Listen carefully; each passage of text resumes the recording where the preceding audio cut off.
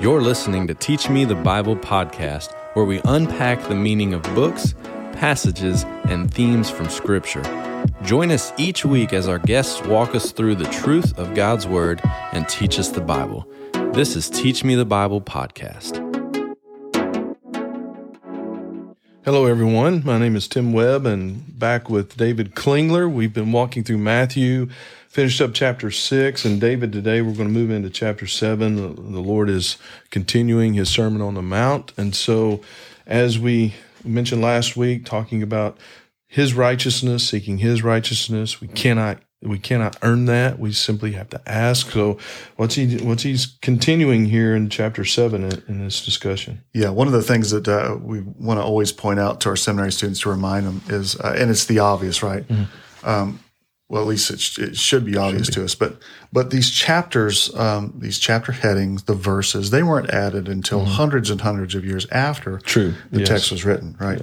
Yes. It's easy to forget. Yeah, and so the sentence that follows 6:34 is 7:1. Mm-hmm. This is the very next sentence. Okay, and so there's a few verses where there may be like a couple verses. This is the verse that all unbelievers seem to know. Judge not, lest you be judged, right? Do not judge, lest you be judged. Well, this doesn't fall out of the sky in isolation, but it is situated in the sermon, right? And he continues. In verse 2, we call this it's another gar clause or explanatory clause, for or because. For in the way that you judge, you will be judged. Now, by your standard of measure, it will be measured to you. Now, remember back to what he's talking about in the Sermon on the Mount. Forgive us our debts as we forgive our debtors. If you judge others, that's how you'll be judged, right? If you judge others with no mercy, you will be judged with no mercy, right? If you judge others with a false standard of righteousness that elevates yourself, you'll be judged by the same standard, which you don't keep, right? And so you want to judge others by do not murder. The standard is you are to not hate your brother from your heart, okay? So you're judging your brother with no mercy, you'll be judged with no mercy. And see, the Pharisees, we think about believers and do they lose it? No, there's two groups here. There's Jesus and there's the Pharisees. And the Pharisees, and what they're doing is they're judging others. And so this is the warning to the Pharisees: in the way that you judge, it will be judged of you. By your standard of measure, it will be measured to you. Now, so we talked the last time just briefly about what happens to the believer. Does he lose his salvation? No, this is the warning that Jesus is going to talk about later in the gospel, that the leaven of the Pharisees would creep back into the believer. Well, what is the leaven of the Pharisees? We need to define that. It's the teaching of the Pharisees, right? This self-righteousness of the Pharisees, this judging others of the Pharisees. Be careful that you go down that trail, right? It's very easy for us to become believers and then go right back to our Pharisaical ways and start judging others, okay? And so this is instruction for the hearers. Remember, right in the middle of the sermon, and they have not yet been told how they receive this righteousness of God. They think they've got to get it through being a Pharisee. And Jesus says, no, you got to be better than the Pharisees. You got to be perfect as your Heavenly Father is perfect. And so verse 3, why do you look at the speck that is in your brother's eye and don't notice the log that is in your own? This is the problem with the Pharisee. He doesn't see his own failures. Right. He just sees other people's failures. He sees other people's failures, so he judges them with no mercy when he doesn't recognize his need for mercy himself, right? How can you say to your brother, let me take the speck out of your eye, or let me hold you accountable to the law, and not recognize the log that is in your own eye? You're a bigger violator of the law. You hypocrite. There it is again, the Pharisees. First, take the log out of your own eye. Then you will see clearly to take the speck out of your brother's eye, right? The eye is the window into the soul. This is the last time, right? Now, what's he doing here? He takes the log out of his first. In other words, he judges himself first, recognizes the speck, and removes the speck in his own eye. Recognize he's in need of mercy, so now he's going to give it, so that he can then more clearly take the speck out of his brother. Verse 5, he's judging his brother again. But now he's judging the brother with the right standard. He's now seeing clearly. And so the standard by which he's being judged is the same standard. I used to hold, the Pharisee says, that you shall not murder. I recognize now that the problem was hating the brother from my heart. And so I need mercy. And so now he can say to his brother, you need the same mercy because you have the same hate in your heart. So, and so this is the instruction on how to have your teaching, your understanding correct. So could we say that that's also an act of love? So this judgment, sure. I mean, if you really love your brother, just love him the right way. Yeah. Paul is going to say to the Corinthians, I've judged him already, right? Paul, look, if judge not, lest you be judged, then Paul is not doing what Jesus is saying to do, okay? The problem is what we think Jesus is saying to do. The interpretation that the unbeliever has with this verse, don't judge lest you be judged, is the wrong interpretation. That shouldn't shock you. The unbeliever has the wrong interpretation to justify himself, which is greatly ironic, right? No, in the way that you judge, you'll be judged. By your standard of measure, it will be measured to you. You can't get out of this, right? Now, verse 6, do not throw or do not give what is holy to the dogs, and do not throw your pearls before swine, lest they trample you under feet and turn and tear you to pieces. We've always seen this trampled under feet language back in chapter 5, right? The salt becomes saltless and it's trampled underfoot by men, okay? This is a verse that can only be understood in how story works. Okay, so we come to these verses and and we've been doing it a little bit here, right? We've been theologizing. In other words, taking it out of the context of the Sermon on the Mount, what Jesus is saying to them then and there, and that's valid only after you've understood the point. But when you do that, this verse becomes very problematic. Don't throw what is holy. Well, what is holy? What is this message of righteousness and how you get it, right? This gospel. Don't throw it to the dogs. Don't throw it to the Gentiles. That's who would he be referring to? The dogs, the dogs and pearls before swine. And you're going to have parables about this later. Lest they trample them under feet and turn and tear you to pieces. Now, a few chapters later, Jesus is going to say the same thing. He's going to say it in chapter 10. He's going to send out his disciples, and he's going to tell them, do not go to the Gentiles, do not go to the Samaritans, okay? Go only to the perishing sheep of the house of Israel. Don't throw what is holy, the gospel, before the dogs, lest they turn and trample underfoot. Chapter 15, he's going to do the same thing in the story. This is Jesus heals the Gentile woman's daughter, the demon-possessed daughter. Jesus went away from there. This is in chapter 15, verse 21. Withdrew to the district of Tyre and Sidon. Behold, a Canaanite woman came out of that region and cried out, saying, have mercy on me, O Lord, Son of David, for my daughter is cruelly demon-possessed. And he did not answer her a word. And his disciples came to him and kept saying, send her away, for she's shouting after us. And he answered and said, I was sent only to the perishing sheep of the house of Israel, the lost sheep of the house of Israel. The same people that his disciples were instructed to go to in chapter 10. In chapter 11, he preaches, come to me all who are weary and heavy laden. Chapter 12, they reject him. And now chapter 13, he begins to preach in parables. So here he is, and he's saying the same thing. But she came again and bowed down low, saying, Lord, help me. And he answered, it is not good to take the children's bread and to throw it to the dogs. And she said, yes, Lord. But even the dogs feed from the crumbs which fall from the master's table. Even the Gentiles benefit from the revelation, this the king, the Messiah of Israel. The Gentiles benefit from it too. In you all the families of the earth be blessed. She gets it, right? And the Lord said to her, O woman, your faith is great. Be it done for you as you wish. And her daughter was healed at once, right? And so you're starting to see this story. Jesus came to to Israel to save his people from their sins. That's for it is, you were to name him Jesus, for it is he will save his people from their sins. And you're watching in the story as his people reject him. And so now, in light of Israel's rejection, the gospel is going to the dogs. It's going to the Gentiles. The great irony is, Paul's going to turn around and call the unbelieving Jews dogs. The Gentiles have believed the gospel. The Philippians, for example, have believed the gospel. And so Paul's going to tell the Philippians, beware of the dogs, beware of the false circumcision, for you're of the true circumcision. Excuse me. So there's great irony here. But this is taking place in the story. You're watching the story develop. Don't throw what is holy before dogs is going to turn into take the gospel to the Gentiles by the end of this story. And so we're watching this story take place, right?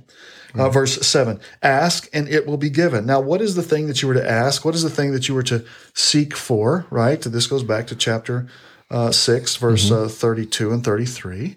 Don't seek what the Gentiles seek, but seek first his kingdom and his righteousness. So ask and it will be given. Seek and you will find. You will ask, seek. You're to seek the kingdom. You're to seek the righteousness. How do you receive the righteousness? Well, you ask for it. You knock and it will be open. For everyone who asks, receive, and everyone who seeks, find, and to him who knocks, it shall be open. For what man is there when a son asks him for a loaf, the bread, right? We'll give him a stone. Or if he asks him for a fish, we'll give him a snake instead. He won't give him a snake, will he?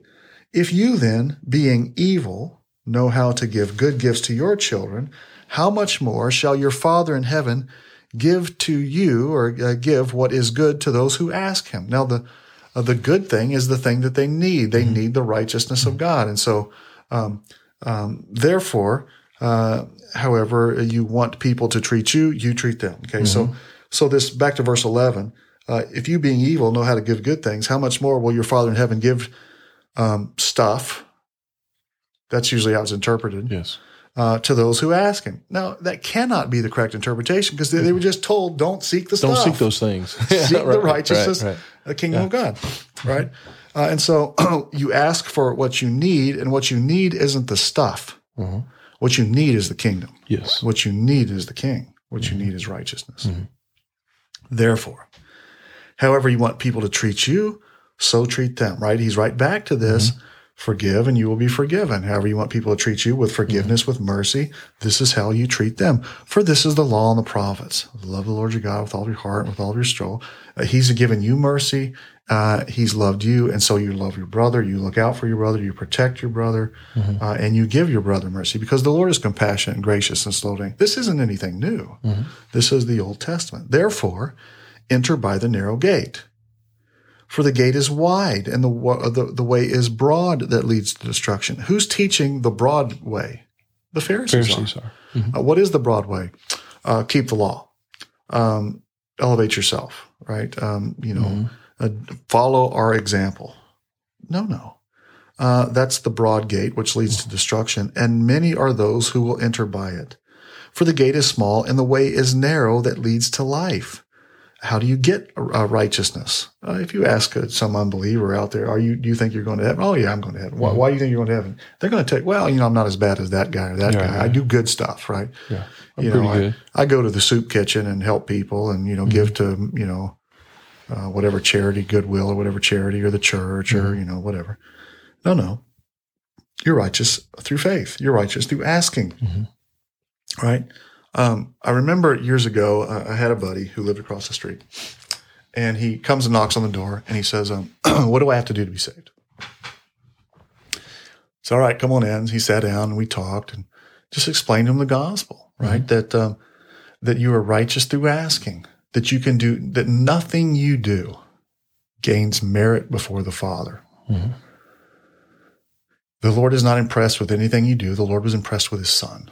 And so you recognize you're a sinner in need of mercy, and you ask for forgiveness. You ask for imputed righteousness. You believe in the name of Christ. And he says, that's it? I said, that's it. Do I have to do this thing or that thing or the other thing? And he starts going down this list. And I said, to be saved? No, you have to acknowledge that you're a sinner, saved by grace, that, ask for righteousness imputed through the person of Christ. Sins are forgiven. You will be saved. And so he's saying, I remember him saying, so there's nothing that I can do. I said, nope. He said, that's hard to believe. That's exactly right. See, the broad way is if I do enough stuff, if I can be in just to help enough people and look, you can help everybody. It's not enough. Your standard is not good enough. The standard is perfection. And there's only one. And so it's imputed to you. It's not earned by you. Right? If we could do what only Christ could do. We wouldn't have needed Christ to do what only Christ could do, right? So it's not Christ's righteousness plus my stuff equals salvation. Your stuff is not adding anything. It's taking away. It's a negative, right? And so the narrow way is to acknowledge you have nothing to offer. Yes. This is all by mercy. It is all an expression of God's grace, and you don't deserve any of it. And I told my class this last week. God's not fair. And I thank the Lord he's not fair. You bet. Because if he was fair, he'd give me what I deserved. And if he was fair, he wouldn't have given his son what he didn't deserve to give me what I don't deserve. He's not fair, but he's just, right? And he's merciful and compassionate, gracious and slow to anger. And if we've received righteousness that way, it's been imputed to us that way, then we are to give it to others. Now, the false prophets, the Pharisees, they're going to teach the opposite. They come to you in sheep's clothing. They look good on the outside, but inwardly they are ravenous wolves, right? They haven't had their hearts circumcised. They look good on the outside. How do they look good on the outside? Well, because when they pray, they have the parade in front of them, and when they, or when they give, they have the parade in front of them. When they pray, they stand on the corners, and it looks good to men. They do all the fast and stuff. It all looks good on the outside, but on the inside, they're ravenous wolves. You will know them by their fruits. Grapes are not gathered from thorn bushes, nor fig trees from thistles are they. Even so, every tree, a good tree, bears good fruit, and every bad tree bears bad fruit. A good tree cannot produce bad fruit, nor can a bad tree produce good fruit. Every tree that does not produce good fruit is cut down and thrown into the fire. So then you will know them by their fruits. Now, I often hear this passage taught, their fruits are their works, works, their works. Right. Now, the problem with that is any works that these people list aren't as good or as impressive as the works that are listed in the next three verses. Not everyone who says to me, Lord, Lord, will enter into the kingdom of heaven, but those who do the will of my Father who is in heaven. Okay, what's the will of the Father? Is it to give alms the way the Pharisees do? Nope. Is it to pray? Nope. Is it to interpret the law the way they do? Nope. Well, what is it? It is to ask for imputed righteousness. For many will say to me on that day, Lord, did we not prophesy in your name? Now, that's a pretty good work. And in your name, cast out demons. That's a pretty good work. Or do miracles in your name. Pretty good work. And I will say to them, depart from me, for I never knew you, you who do lawlessness. Therefore, everyone who hears these words of mine and acts upon them, hears the words, hears the sermon, and responds correctly. What's the correct response? Ask for righteousness, and it will be given. Seek, and you will find. Knock, and it will be open. It will be compared to a wise man who's built his house upon the rock. The rock is Christ, and the rain descends, and the flood comes, and the wind blows and bursts against the house, and it did not fall, for it had been founded on the rock. But everyone who hears these words of mine and does not act upon them, and you're going to have people who hears the words and don't act upon them, or hear and sound good for a while, but then afterwards not so much, right? So the parable of chapter 13, that type of thing. Compared to a fool who's built his house upon the sand, and the judgment comes, the rains descend, the floods came, and the wind blew, and burst against that house, and its fall was great, right? And so the result was that Jesus, when he finished these words, the multitudes were amazed at his teaching, because he was teaching as one having authority, not as the scribes. See, there's the contrast, okay? Now, real quickly, I want to go back to this good tree, good fruit, bad fruit, because I told you it's not works. Well, then what is it? Well, exactly. A couple chapters later, this is going to be in chapter 12, the same author, Matthew, quoting the same speaker, Jesus, speaking to the same people, Pharisees, speaking the same words. This is in chapter 12, verse 33. Either make the tree good and its fruit good, the tree bad and its fruit bad, for the tree is known by its fruit. You brood of viper, you seeds of serpents, how can you, being evil, speak what is good? For the mouth speaks that which fills the heart. The good man out of his good treasure brings forth what is good. The evil man out of his evil treasure brings forth what is evil, right? So the good man, the good treasure brings forth by that which fills the heart comes out of the mouth, right? The good man out of his good treasure brings forth what is good. The mouth speaks that which fills the heart, right? So if you ask the Pharisee, Are you righteous? You'll say, absolutely. Yes. Why are you righteous? Well, let me explain the law to you. Mm-hmm. It says, don't murder, don't commit adultery. You got to be like me. Mm-hmm. You got to give alms like me. You've got to fast like me. You got to pray like me. And Jesus says, yeah, they just condemn themselves. Right. Right. No, the standard isn't to be like the Pharisees. Unless your righteousness far exceeds the Pharisees and the scribes, you won't enter the kingdom. No, you got to be perfect as your heavenly Father is perfect, and that righteousness imputed to you. And so if you ask the one who has had the righteousness imputed, are you righteous? Say, yeah. How are you righteous? Through asking, through faith, Yeah. right? The good man out of his good treasure brings forth what is evil, or what is that's good, and the evil man out of his evil treasure brings forth what is evil. Verse 36, and I say to you, every careless word. So it's not works, W-O-R-K-S, it's words, W-O-R-D-S, that men shall speak. They shall render account of it on the day of judgment. For by your words you will be justified, and by your words you will be condemned. Yeah. Words, because that which fills the heart comes out of the mouth. Comes out of the mouth, right? right. And so the ministry of the Spirit is to transform the heart so that the law makes sense, so that you recognize you've been given mercy, so you give mercy, and that's what comes out of the mouth, and that's what Jesus is teaching. So, application. How are you righteous? You're righteous through asking. It's imputed to you through faith in the King, who brings the kingdom and is the righteousness of God, right? And so nothing has changed. Right. And so it is only through the King that you can be made right, be made clean, be made righteous. And so coming right out of this sermon in chapter 8, we're going to see an illustration of that. Several illustrations of the King making right, the King making righteous, the King making clean. And that's what we'll pick up next time. Sounds good. The Lord makes it pretty simple. Yeah. If we will read it in context, right? Just keep it going. Keep it going. Instead of reading in isolation. Judge not, lest you be judged. Judge not, lest you be judged. Well, that's probably a good verse to memorize, but memorize it in context, right? With the others. You judge others, right? I always laughingly say, I would be more merciful if people were less stupid. Right.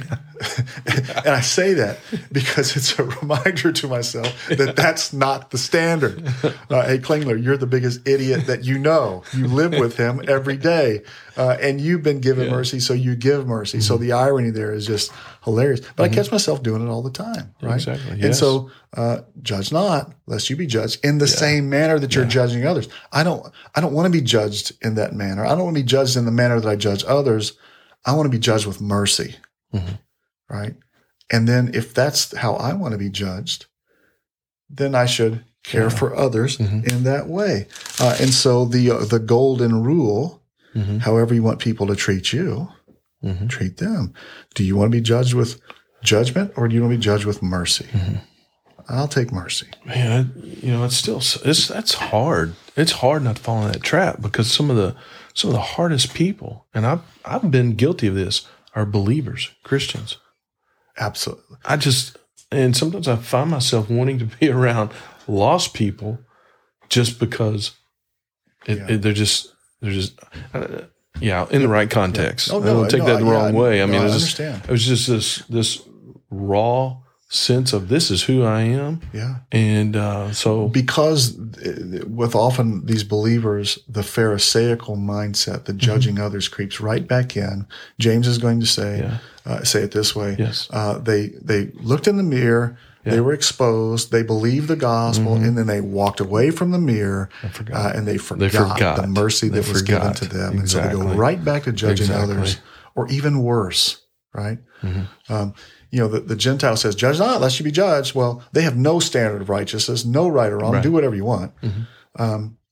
That's problematic. But what's more problematic, or just as problematic, just as wrong, is for the believer to judge with a standard other than what he's been judged by, because it removes the need for mercy. The recognition of mercy first in your own life, and then the need to treat others with that same mercy. Yeah. Well, thank you, David, and thank you, everyone, for being with us today. And we'll get back into Matthew's story, his gospel, next time. Thank you.